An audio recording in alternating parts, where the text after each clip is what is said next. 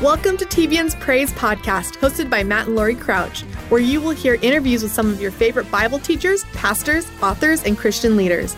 On today's show, guest host Joel Osteen talks with actor, director, and producer Tyler Perry. Tyler tells his remarkable testimony of surviving abuse and homelessness and shares how you can walk into the dream God has for your life, regardless of your circumstances.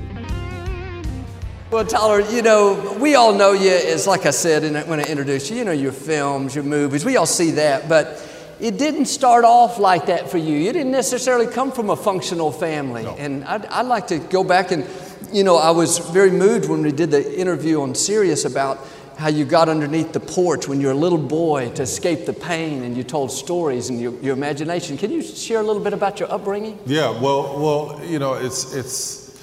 it was a very, very difficult time. I was a child that was born to two wounded parents, and they were wounded children themselves. My mother was 17 and my father was about 19 when they got married, and I came along when she was 24 years old. And there was a lot of pain in the house. There were a lot of arguments. He was very physically abusive and verbally abusive to the both of us. It was really a difficult and very hard time, especially for a man child. I don't know what it's like for a little girl, but I'm sure it's just as painful. But for a boy child, a man child, to watch his mother being beaten and belittled, it was really, really hard. So I went under the house and I built this little, put some wood up in between some of the pillars and built this little safe place for me.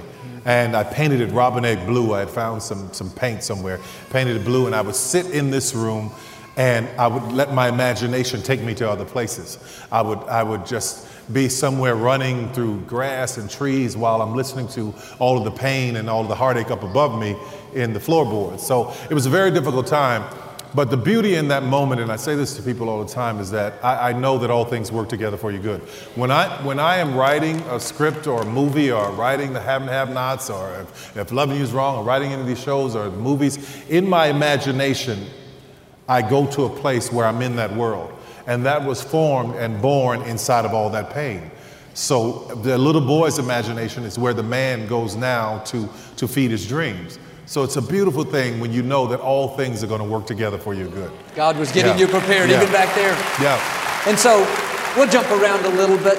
Tyler, you graduated from high school, you had the dream for the play, but it wasn't easy and doors didn't necessarily open. And I love the thing about the hurricane in South Carolina. Can you share some of that? Yeah, it was, I started doing this play after watching the Oprah Winfrey show. She said it was cathartic to write things down. Now, I didn't know what cathartic meant, so I had to go find a dictionary. So I'm saying in high school, I went and found a dictionary and I started writing things down in this journal. And I was using different characters' names because if someone found it, I didn't want them to know that I had been through the things that I was talking about. I was talking about adult survivors of child abuse at the time.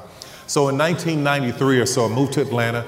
I moved in 92. In 93, I decided to put the play up, worked, saved money, my tax returns from H&R Block, did everything I could to put this show up. And I spent all my money. There was a 200-seat theater. I thought we would do all of these different shows over the weekend, and 1,200 people would show up, and only 30 did. So I lost everything I had. My car payment, everything was tied up in it. And it was a very, very difficult time because I know I felt led to do this show about adult survivors of child abuse who had forgiven their abusers. Out of the 30 people, and I knew every one of them in the room, there was somebody said, this really touched me and I want to invest. That's how you know when God is doing something for you, because he'll put you on a path, and just when you think you're at the end, somebody or someone will show up and say, hey, here's another opportunity over here. So from about 93, 94, 95, 96, 97, we did this play once a year everywhere in these little small towns outside of Atlanta, and they never worked. They never worked. Every time I'd go, something would happen. I'd go get a job, and I'd go, after I'd work on the job for a couple of weeks, I get a call saying, hey, Tyler, we want to try the play somewhere else. And I go to my boss and I say, listen, I need 2 weeks off to go do this play. He's like, man, you just been working here 2 weeks. How do you think you can get 2 weeks off? And I go back to my desk and I sit and I pray and I was like, okay, God, I know I just got this job. I know I just did the play. It didn't work. I got another opportunity here. If this is you telling me, make it plain. What should I do? And I hear this voice say, quit. Now, I'm not telling you to go quit your job. I'm telling you my story. Quit your job, send me your bill, say, you told me to quit. No. That's not what I'm saying. So there I was, stepping out on faith, leaving a job that I knew that this money was going to come in from week to week to go out and do this play because I heard the voice of God. So I remember every time I'd go out to do the show, it wouldn't work. It wasn't successful. And I'm like, God, I know you told me to do this. And when I'd pray, I'd hear nothing. That same voice that said, quit, I heard nothing, which was a very difficult time for me, very difficult. And I remember the time that you're talking about was in Spartanburg, South Carolina. I had gotten another job because I had more jobs. Man, I had about 20 jobs during this time. I'd gotten another job, asked the boss. He said no. I heard the voice, quit. I go out, do the show, and I'm driving there, and there's a hurricane headed toward Spartanburg. Hurricane. I'm like, now God, I know you control the wind and the waves, but you told me to quit, and now nobody's going to show up. So I lost everything. Homeless, sleeping in my car, following God. When you follow God, sometimes things get tough, they get tight. But if you keep pushing just on the other side of when you think it's the darkest, something miraculous will happen that will change your life. Something will open up that will blow your mind. So it was 1998, and I got an opportunity to do the show again, and it was at the House of Blues. And I was like, I don't know, I'm done. I'm gonna do like my mother said. My mother, who loved me dearly. We were doing a play at that Spartanburg trip, and I couldn't afford to pay the credit card because she had rented a van for us. And that bill was $300. And $300 to my mother was like 30 million. Let me tell you something. My mother loved me to death, sweet, wonderful woman, but she would cuss you out and beat you up and then pray for you as she taking you to the hospital. That's the kind of person she was. So we were sitting in the house, and she was saying, listen, I'm tired of this. I'm tired of you doing these plays. Just stop it. Just stop it. I'm tired of you crying about it. And the woman loved me more than anything. She said, you know what? Just give it up.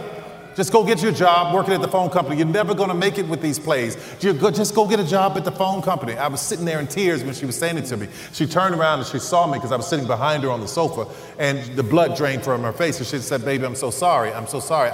I didn't know how important this was for you. But what I want you to understand is that I don't care how many people love you and encourage you, or the ones that try to tear you down or destroy you. When God has a dream for you, it is your dream. Your dream. Your dream. And there are people who love you who will think that they're saying the right things to you to try to protect you. Or there are people that have been in your lives and watched you grow up, and they don't know what God has put down inside of you because they think they're too familiar with you. But what you have to understand is when God has something for you, you have to go for it fully. So that's what I did. I did the show. I get this opportunity to do the show in 1998. It's at the House of Blues. And I walk in, and I'm mad. And I'm angry because all those years, those 7 years of me trying to get this play up, nothing was happening. God would tell me to quit, then he'd get me out there and he'd leave me. You leave me out here by myself. God, where are you? You wouldn't even talk to me during these dark times. So I was mad. I was done. I had went to get my application at South Central Bell, like my mother said, and go to work at the phone company. I wanted some benefits to get my teeth fixed. So there I am. 1998, get this opportunity at the House of Blues, and I walk in, and they're all they call it folk art all over the walls. I'm from New Orleans. I said, that's voodoo, and I'm not performing here. Get it off the walls. So they told me the next day, well, House of Blues was pulling out. So House of Blues was gone. So the name of the place would return to its original name. It was a church. It was called the Tabernacle. So I was about to perform in a place called the Tabernacle. I go and I do the show, and I'm complaining all the way. I'm there putting on my makeup, getting ready to play the old man Joe, and I got attitude. I'm just mad. I'm upset. I'm like, I don't want to do this. And I hear that voice, that one that told me to quit, say, shut up. Let me tell you something. When God tells you shut up, you sit around like, what happened? And he said, get up and look out the window. I got up and looked out of this little dusty window, and there was a line around the corner trying to get in the building. And the place sold out over and over and over again. And I said, God, where were you in all those times? He said, I was proving you to see that you would honor this, that you would do the right thing with it. Sometimes when you're not hearing from God, God is trying to see what you're going to do in the situation that you're in. And it turned out to be an incredible moment that has taken me from that sold-out house all the way into every show that we've done. It's been incredible. It's been miraculous. It's been nothing but God, and I'm grateful for it. That's so awesome. That's, Tyler, another important part of the story. Jump back there a little bit because your father didn't treat you right, a lot of bitterness, anger. Can you tell about how something broke there when you... Yeah, what broke in the moment, if you wonder what happened, like from the time when I started doing these shows to the time when they started to take off, what broke in the moment? Well, here I was with this script about adult survivors of child abuse whose parents had abused them, and the characters in the show that I had written from my own mind had forgiven their abusers, but I hadn't forgiven my father. So one day we were on the phone before the show sold out, before everything changed. We were on the phone, and I got a chance to just say everything that was on my mind because I wasn't the little boy anymore. I was a 6'6" man, and I wasn't afraid. And I started saying everything that I needed to say to him. And the things that came out of my mouth blew my mind. But at the end of it, what I heard was, "I forgive you." I said, "I forgive you" to him. And something shifted in me. Something shifted. Let me tell you something. Forgiveness is so incredibly powerful. Forgiveness is not for the other person, it is for you. There are people living their lives who've done you wrong. They are happy walking down the street, not even thinking about you, but there you are holding on to unforgiveness. When I forgave this man, I found myself I was lost for a second because my entire fuel was based on the negativity of not forgiving him. But once I forgave him, I had to find a way to find another source of fuel. So the negativity and all the darkness that I'd been through was the source. Now I needed a more positive source. Now I needed a good source, a pure source. It's like taking a car that runs on diesel and putting regular gasoline in it. And then all of a sudden you say drive and something's going to go wrong. So you have to rework all the components inside of your mind to be able to understand how to function in positivity. So that shift for me was so incredible. Forgiveness did all of that for me. And the minute I did that, the minute I started to function and doing the right thing and being positive, I went from nobody coming to the show to not having enough seats for the people to get into the places. Wow. Powerful. Yeah. I went up a few months ago, Tyler, and we toured your facility, your studio. You bought 300 acres, the old Army base. And Fort McPherson, yeah. Yeah, tell us about that, and then I love about the entries, about what you did there. Yeah. Just first off, it's a place, it's a studio where he's got probably 20 big studios where they shoot some of the biggest shows that we see on television today. Well, Tyler remodeled it. It's a magnificent place, but tell me a little bit about that other part. I was telling Pastor Joel this, when you come to the studio, when you drive in, there's only a couple of ways to get in, but when you drive in, you have to go through the gates. And what we did at the gates were we buried Bibles. So in order to come into the facility, you got to come over the Word. Yeah. And when you leave out, you got to do the same. So you're blessed going and coming. And we put them under the foundations of all of the sound stages. And people, you should see people who don't know God. It's so funny. They're sitting around going, "There's something very different about this place. The atmosphere here is really cool, don't you think?" I said, yeah, I know. You can come stand right here for a little bit and tell me how cool it is. Tell me, Tyler, the old buildings there, about the presidents that say in the letter you found. All of let me tell you how wonderful this country is. I don't care what's going on in the country. This is a wonderful country.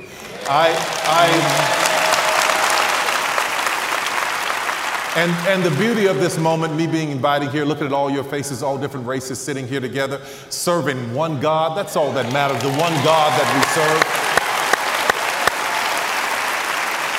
The reason I brought that up is because here was an Army base that was established 20 years after the abolishment of slavery. That was once a Confederate Army base that I now own. Wow. I mean, the miracle in that alone, Some of these houses were built in the 1800s, and President Roosevelt stayed there, Colin Powell stayed there. And we were doing some cleanup on one of them. They're beautiful houses, but some of them had some asbestos. So we brought in an asbestos team to remove it.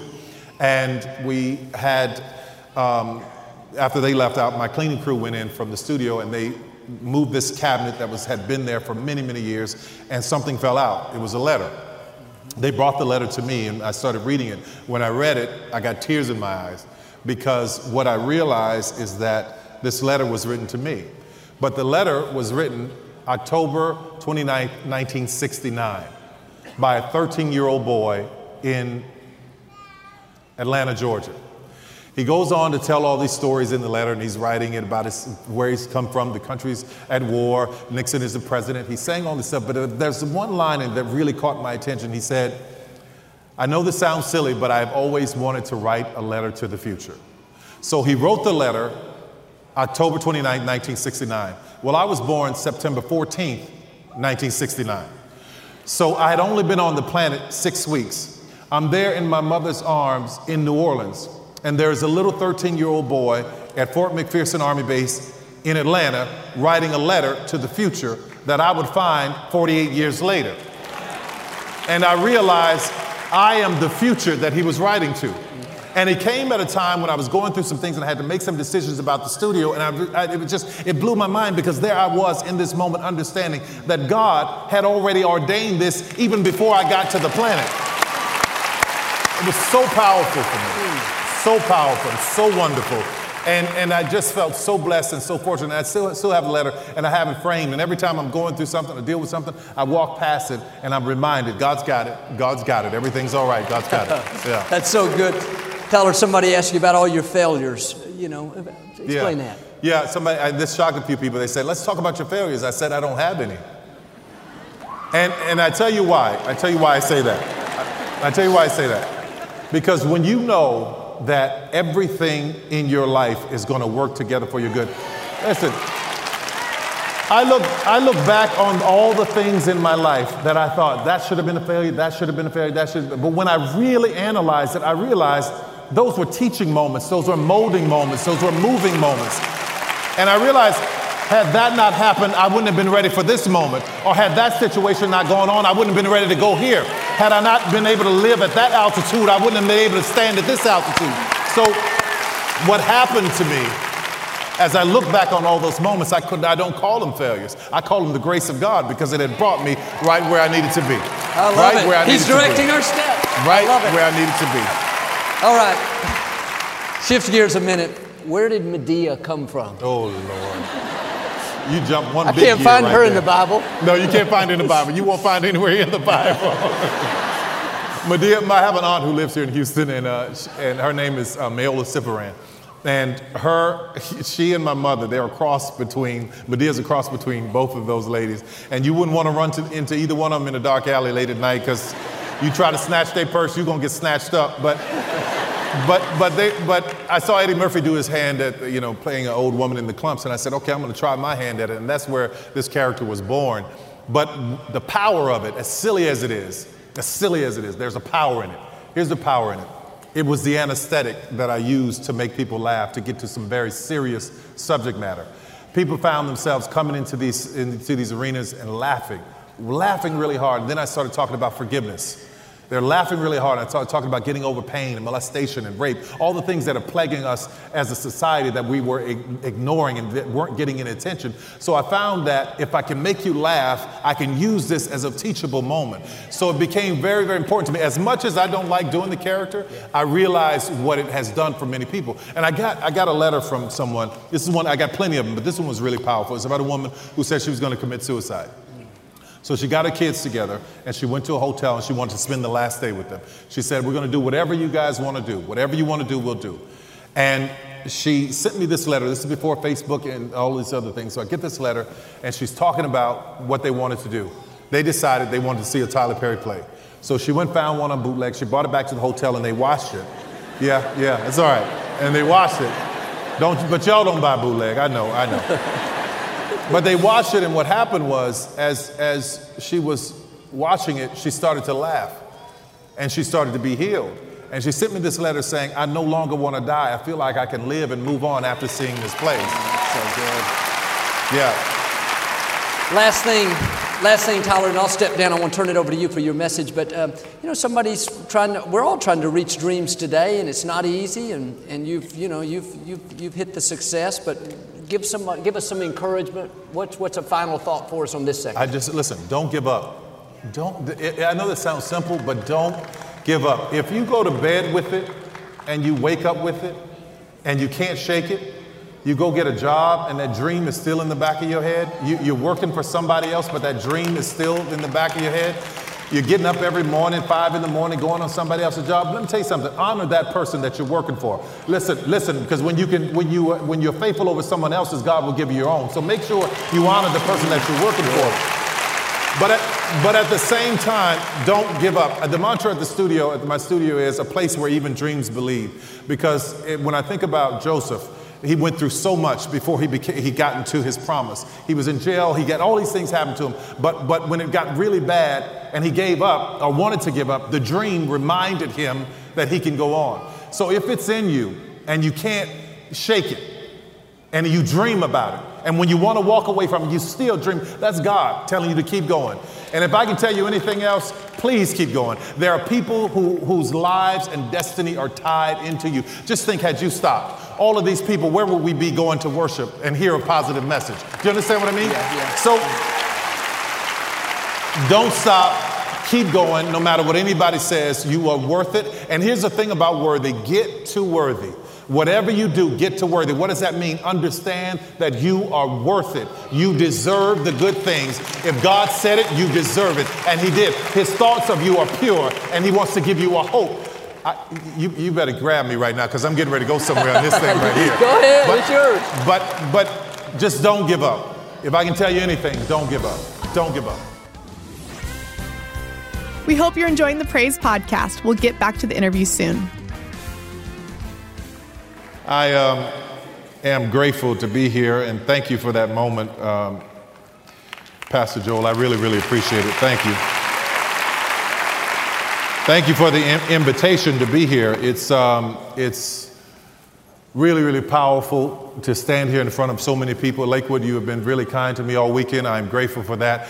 And Pastor Joel, Pastor Victoria, thank you for allowing me to come into your space, because when you invite somebody to come and speak to your folks, you got to know what they're about and what's going on. So I'm grateful that you've given this opportunity. We talked about Medea earlier, and a lot of people know me as Medea, but there's something that a lot of people don't know that I want to share with you. About 30 years ago, when I was about 17, 18 years old, I went to seminary school. I was a minister in my church. I would pray, and I would encourage people, and I got up to do my first sermon. Didn't go over so well. I got up there and thought I was preaching, and the pastor comes behind me. He said, well, if God called you, he would qualify you, and I don't think he qualified him. So I was very, very happy. I went home and prayed. I said, God, what is going on? He said, well, that's not where you're going to minister. You're not going to do that. You won't be in the pulpit. And I said, oh, thank God. Because, you look at people like Pastor Joel. If you step on his foot, he's going to pray for you. You step on mine, I'm going to punch you. You mess around and hit this bunion, you really going to be in trouble. But I'm grateful for the opportunity of understanding what I was supposed to do. God and when I prayed, God showed me my ministry would come through movies and television. And listen, just because I'm a Christian who makes movies, don't think that all my movies are going to be Christian. Sometimes they'll be sci-fi, sometimes they'll be rated R. They'll be all over the place because I'm an artist. I want to tell all kinds of stories. But what is important to me is that as I'm telling stories, that there is a message of hope that people take with them. So if you guys can understand that and appreciate that with me, I'm grateful for it. We talk about this moment where I was trying to get the career off the ground, then all of a sudden it started taking off. And I was in demand everywhere. We were selling out. We couldn't add any more seats to the theater. I was doing 350, 60, 70 shows a year. Just wouldn't stop. Just performance after performance after performance. And something was happening. You ever find yourself in a moment where everything is going great and then all of a sudden you get anxiety about something? I found myself having great anxiety about being able to fly. I was a very, very nervous flyer, coming from a kid who had nothing, who had never been on a plane, to 20-something years old, putting me on my first plane, and I didn't understand it. I was scared to death. I get on the plane with my oil. I had a friend named Nita. She gave me oil, just oil. She would just pray over it, and I had olive oil all over myself, just anointing the door as I'm going in, anointing every seat. People coming behind me going, what is this all over the place? Get to my seat, we take off. Flight attendant come on and say the stuff they say. I didn't hear none of it. I was just holding on, holding on, holding on. We take off. I'm white-knuckled. You have not seen white knuckles until you see a black man with white knuckles holding on to something. So there I was, in demand, but afraid to fly. Then the horror of 9/11 happened, and I stopped flying altogether. I said, I can't do it anymore. I started taking my bus everywhere. So I was on the bus, and my promoters and the people in my business folk were like, Tyler, my agent, like, what do you mean? You're coming to California on a bus? Yeah. How long does that take? I don't know, 4 days. You know how much time you're wasting? You don't want to get on a plane and just come? No, I can't do it. I can't do it. So finally, one day I was running in the park. I said, God, I got to do something. I'm getting all this demand, and this is hindering the blessing that you're giving me. It's hindering me because I'm afraid to fly. So what I did was I'm running in the park one day and I'm exercising, and I see this little plane in the air, and it's being tossed around, and I immediately start praying for the people on the plane. I said, Lord, have mercy, help them, Lord. All that turbulence, help them. Jesus, Shabbat, oh, she, Shabbat, Jesus. You know it's bad when you call Jesus and Shabbat at the same time. And then the plane gets lower and lower, and then all of a sudden it comes down and lands. I realize it's a toy.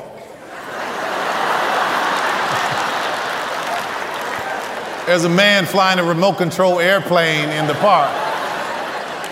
And I said, you know what? I'm going to go buy one of those. Maybe that's what I need to be all right. So I go to the hobby store, and I said, okay, let me have one of these. I don't read the instructions. I don't do any of that. Just like a man, just take it home, take it out of the box, take off. Boom, crash, 2 seconds. Did nothing to help me. Went back the next day, bought another one. Boom, same thing. About the 4th or 5th time I went, the old guy that worked there, he said, son, you got more money than sense.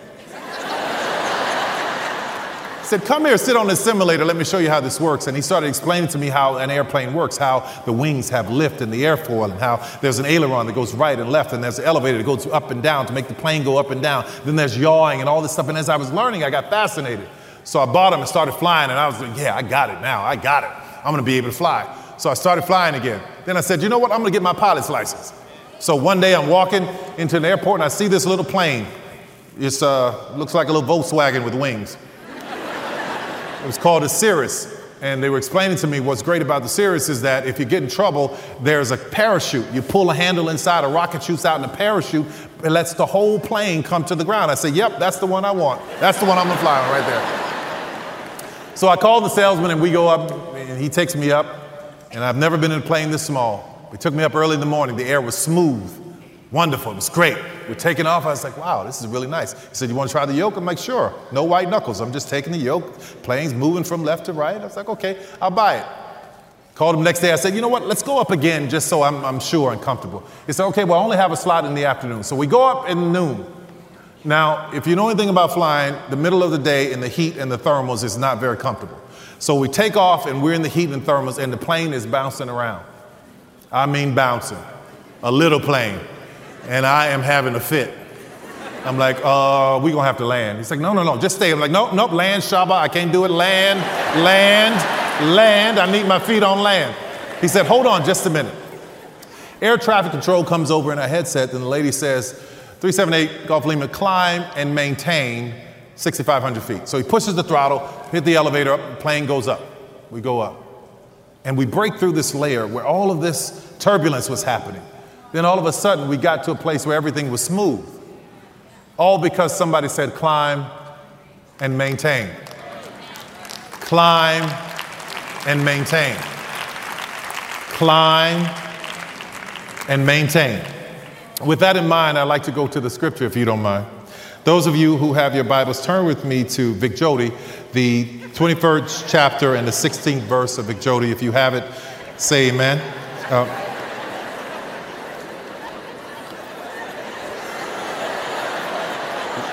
Why y'all laughing?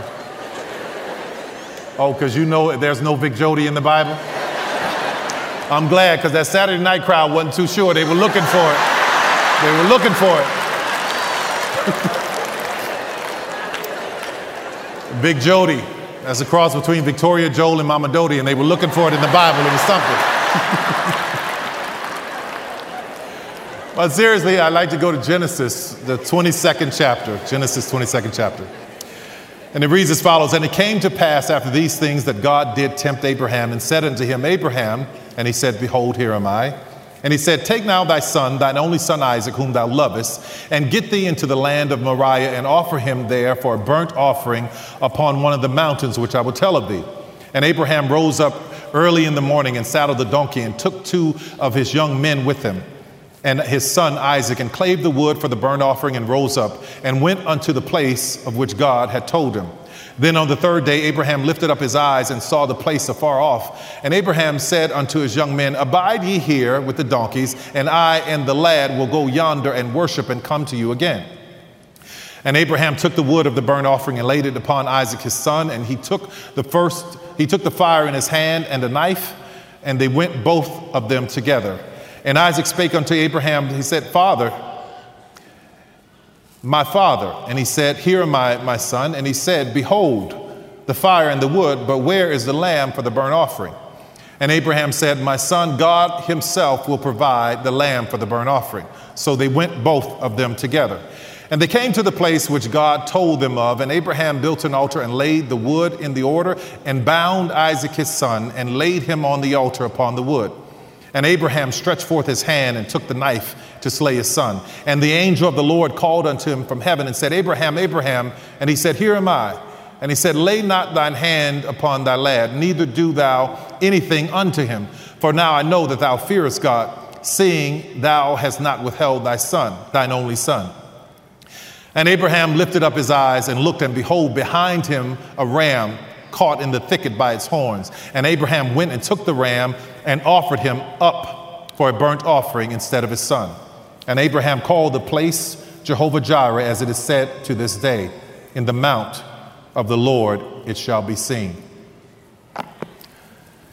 Today I want to talk to you about anxiety. Anxiety.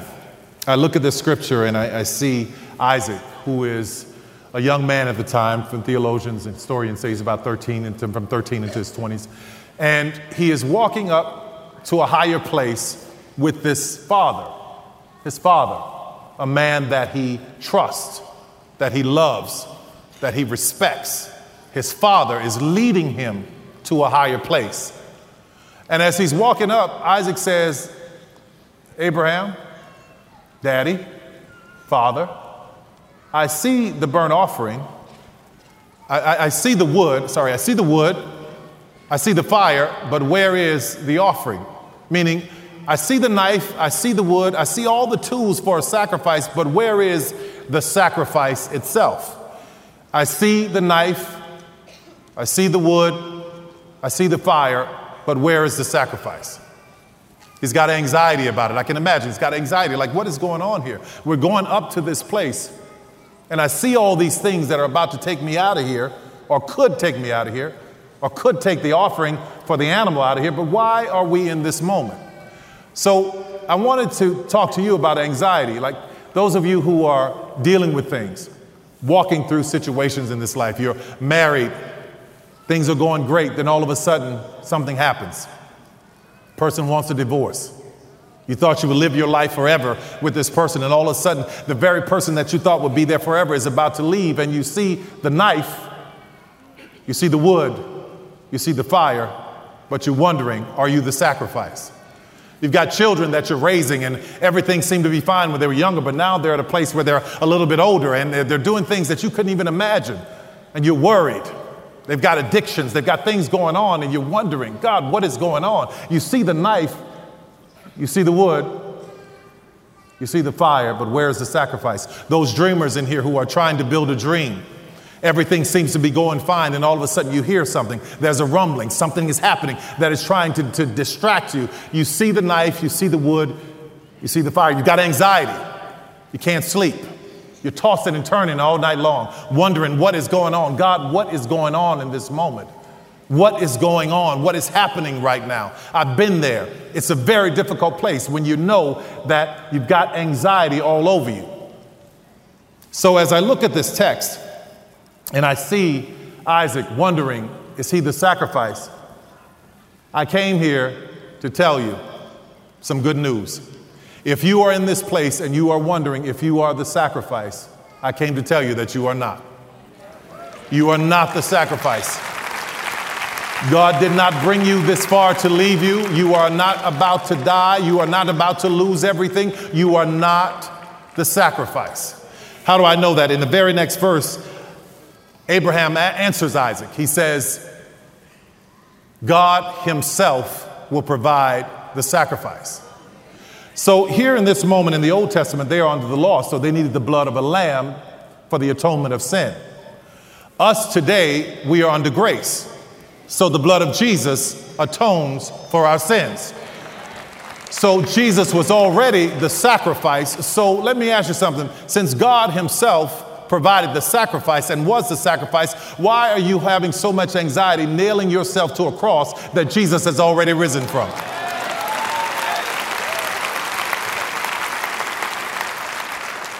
What do you do in this moment, though? Now that you know you're not the sacrifice, what do you do? How do you get past it? How do you get past this anxiety? How do you rest? How do you have peace? What do you do? And that is in the scripture for me as I was reading. This is what made me think about it. Abraham tells his servants, stay here, and me and Isaac are going to go up and worship. He saw a mountain that God had led him to, so he was going to go up and worship. So they were going to climb. They were going to go up, and they were going to climb, and they were going to maintain. They were going to worship, climb, and maintain. The climbing is the prayer, and the worship is maintaining. So what do you do with anxiety? You climb and maintain. It's turbulent. You go higher. You climb. You pray. You maintain. You worship. You pray and you worship. You climb and maintain. You pray and worship. You climb and maintain. You pray and worship. Listen to me. Turn to somebody right now and tell them you are not the sacrifice. I want to tell you something. Go home and get you some rest tonight, because understanding that you are not the sacrifice, all you have to do is climb and maintain. All you have to do to get rid of the anxiety is to pray and to worship. What prayer? Simple prayer. Prayer is talking to God, just having a conversation with him. God, I need you. God, I need you to be with me right now. God, I need you to walk me through this thing. God, I need you to be by my side. Please, Father, in the name of Jesus, stay with me. Let your blood be with me, O Lamb of God. Thank you right now. Lord, increase my territory. Let your hand of favor stay with me. Keep me from evil that I may not cause pain. You've got to pray, and that is the climb. And then the maintain is the worship. God, you're wonderful. How I love your name. How excellent are you, O Lamb of God. You have no rival. You have no equal. You are the only true and living God. God, thank you for everything you've ever done for me. God, I worship you only you can. You've got to climb and maintain, and you've got to read the word. You've got to get into some of those Psalms where you really understand that God is on your side. Psalms 91 says, he that dwelleth in the secret place of the Most High shall abide under the shadow of the Almighty. I will say of the Lord, he is my refuge, my fortress, my God. In him will I trust. Surely he will deliver me from the snare of the fowler and from the noisome pestilence. 1,000 shall fall at my side and 10,000 at my right hand, but it will not come near me. Yes, sir. Only with mine eyes will I behold and see the reward of the wicked, because I have made the Lord, which is the Most High, my habitation. Therefore no evil shall befall me, neither shall any plague come near my dwelling. For he will give his angels charge over me to keep me in all of my ways. They will bear me up in their hands, lest I dash my foot against the stone. I will tread on the lion, the adder, and the young lion, and the dragon shall I trample under my feet. You've got to get the word inside it. You've got to believe that no weapon formed against you shall prosper. You've got to believe it. You've got to believe it. You've got to climb and maintain. You've got to climb and maintain. If you don't remember anything else I said today, remember climb and maintain. If it's turbulent and there's trouble, go higher. Don't sit there. The devil is breathing down your neck. He's right where he's supposed to be. Because the Bible says you ought to say, get thee behind me, Satan. But if you want him to flee, just submit to God and resist him, and he's got to flee. I've never seen anybody in the presence of God worshiping and praising, and the devil was able to stay. If you want him to flee, you got to praise and worship. You got to pray and worship. You got to climb and maintain. You got to get into the word of God. And here's how I know that it's going to be all right. The first 5 words of this text simply says, and it came to pass, which means whatever you're going through did not come to stay. You're going to be all right. Abraham told his servants, stay here. This is the thing that blew my mind. Stay here. And we're going to go up and worship. But there's a little part of the verse where he says, and we will return to you. Well, Abraham, if you're going up to sacrifice your son, how do you know you're coming back with your son? When you have that kind of trust and that kind of faith in God, I don't care what it looks like, it's going to be all right. And Abraham turned and he named the place Jehovah Jireh, meaning God will provide. So the very thing you're worried about, don't worry about it because God will provide. But Tyler, you don't understand. It's been difficult. It's been hard. God will provide. But Tyler, you don't understand. I love my wife and my husband. This has been really difficult, but you don't understand. God will provide. Just climb and maintain. Just pray and worship. Just climb and maintain. And if I can leave you with anything, I want to leave you with this. Hear me clearly when I say this. There are people who come in your life sometimes to be there for a season. They weren't meant to be there always. Sometimes we find ourselves hooked up with people that we think are there for a lifetime, but they were only supposed to be there for a season. There are people who come in your life like boosters for a rocket. If you ever watch a rocket go into space, the boosters fall off when it reaches a certain altitude.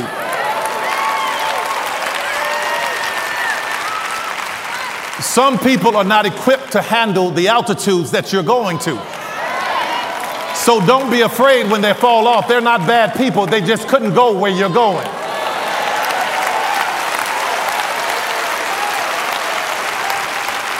God bless you, Lakewood.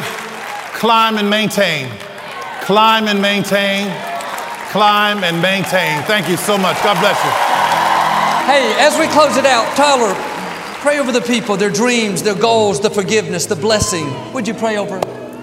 Bow your heads for just a moment. And I feel anointed to be able to do this because God has done so many wonderful things for me. So, and I know he can do it for you too. So Father, it is in the name of Jesus that we come before you. God, these are your people reaching out to you, God, crying to you, believing in you. I pray right now that every dream here that has fallen by the wayside, God, that someone will go back and dust it off and pick it up and dream again. I pray right now, God, that you would bless every household, bless every loved one, bless every family member in the name of Jesus. God, whatever the devil tries, we bind it and rebuke it right now by the blood of Jesus. God, we come standing knowing that you will deliver, that you are the awesome, true, and living God. You are the only one who can work it out for us. God, we come looking to you for all things. We thank you for this moment. We thank you for this day. And we thank you for a word that I hope will be life to us, God. Let it be seeds that grow into wonderful things and fruit that show up in our lives. In Jesus' name, we pray and we thank you, God. Amen for everything, God. Amen. Amen. Amen. Come on, tell Tyler one more time how much we love him. Thank you for listening to this episode of TBN's Praise Podcast. If you enjoyed today's interview, be sure to subscribe to the podcast, share it with a friend, and consider leaving a review. We look forward to having you join us back here next week.